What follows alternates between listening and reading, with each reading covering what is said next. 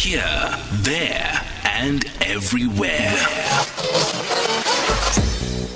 SAFM 106.1 FM in Bombela.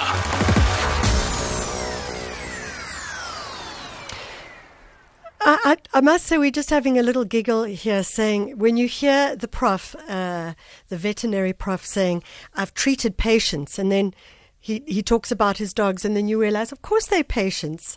If you think about your pet in your world, and they are sometimes more than just a dog. They sometimes become a little human in your world as well, a moment of real joy. And I'm sure many of you have had that with a pet, a dog or a cat, maybe something bigger, or maybe something smaller, maybe something scalier. Who knows? It's 10 to 8. On the line is Julianne McDowell. She is the founder, talking of animals, of How Now, Brown Cow.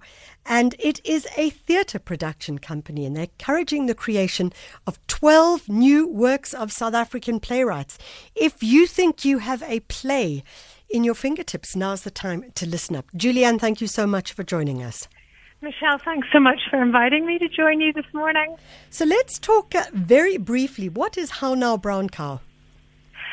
Okay, so How Now, Brown Cow was launched in November just last year. It's a theatre production company. It was born out of really myself as an actress looking to create work for myself as a new kid on the block. As you can hear, I'm not from South Africa. I'm from Ireland. We love your Irish Prime Minister. She's Nicola. Oh, no, Nicola. She's just... Is Nicola Scotland or Nicola Sturgeon? Sturgeon. Yes, she's rocking. Yeah. So we set up basically in February last year. I gained the rights to an Irish play. I was cast in it, and everything was going ahead. We're about to go into production on it. Daniel Galloway, who was formerly with the Fugard, was joining me as a co-producer. And we had a 4-week slot in the theatre in October, and all of a sudden, lockdown happened. COVID came, and it kind of wiped out all our plans for what we thought was a very short amount of time. We still planned to go into theatres in October. And this pandemic has played out a lot longer than any of us anticipated. During lockdown, Daniel and I talked quite a bit about where theatre was going, how we were going to emerge from this. And the longer it stretched on, the bigger our dreams got.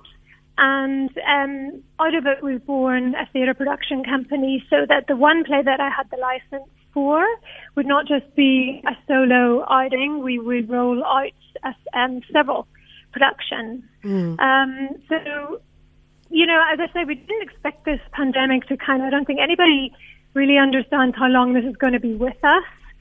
But as a result, we decided to launch the theatre company in November as we approached the end of last year. Okay, so I'm going to jump in because we don't need too much more history on that. But I would like to just note Daniel Galloway, who's your partner on this, of course, is the former managing director and producer of the Fugard Theatre, which talks to his knowledge of theatres closing down during this time as well.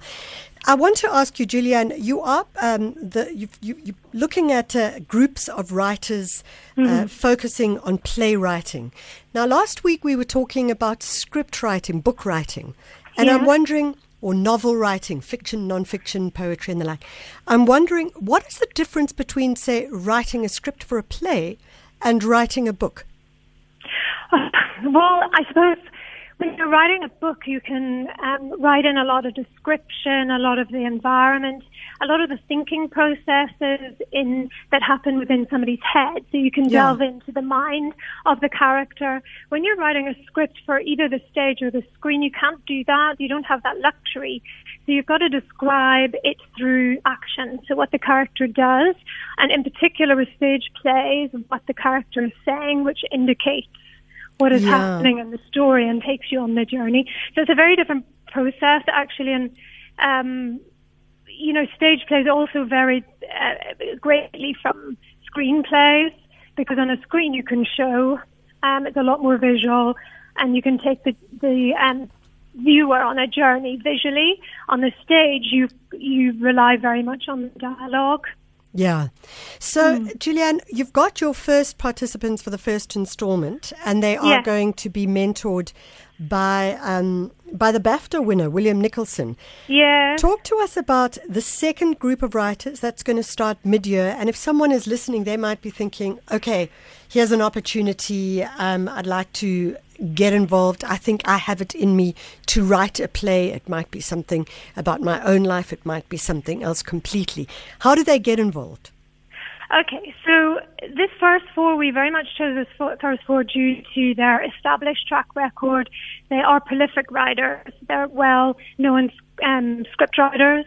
The next, it's 4 blocks. It's 3 blocks of 4 months during the year. So the next block actually starts on the 1st of June.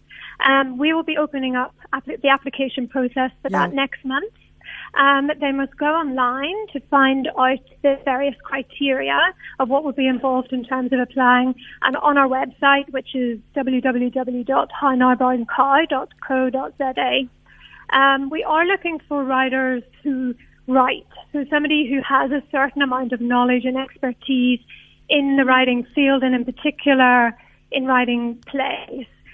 Because we're not a learning institution, we're not set up as a university or someone that can, not an organization that can guide somebody necessarily through the process.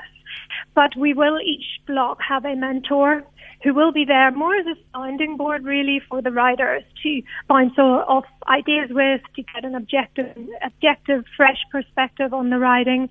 I mean, a lot of these writers, it's a very solitary kind of endeavor, so not everybody needs or wants that. But we will have a mentor in each block for those that need to avail of it. Yeah. So people have to have a level of expertise already. Perhaps they are operating as a professional writer, but they do need to be able to engage with a level of expertise.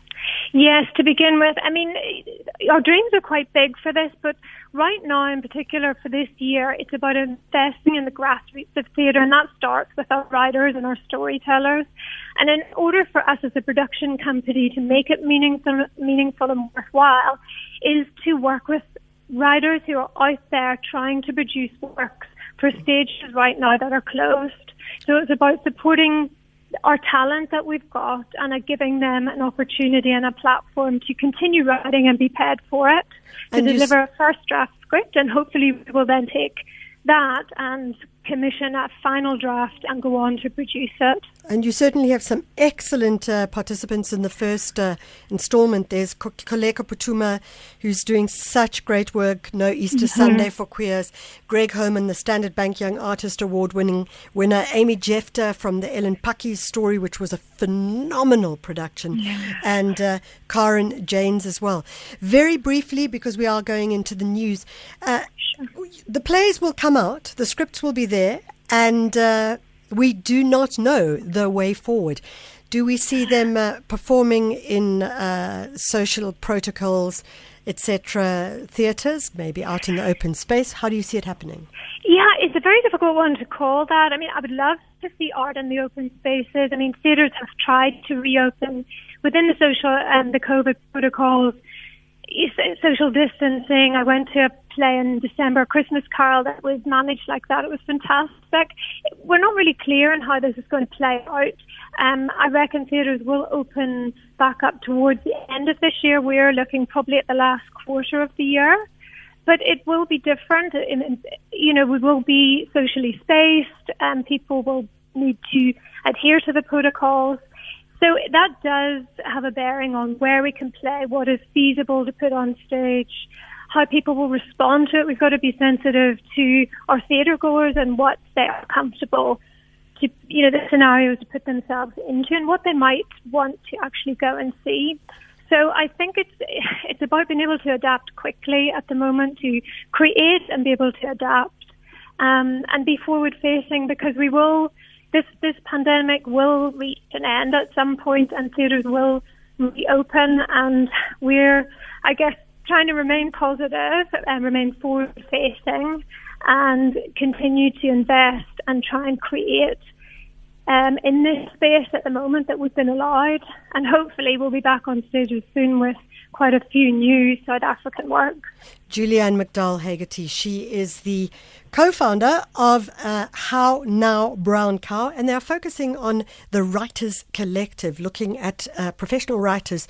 And the opportunity is then, perhaps you are a professional writer, or certainly one that has had access to this form of writing in the past. I would say get onto the website, www.hownowbrowncow.co.za, and look at the opportunities. And certainly 2 words, adapt and be forward-facing seems to be an ideal theme or framework as we move forward in COVID. It's 8 o'clock. It's time for the news. Good morning.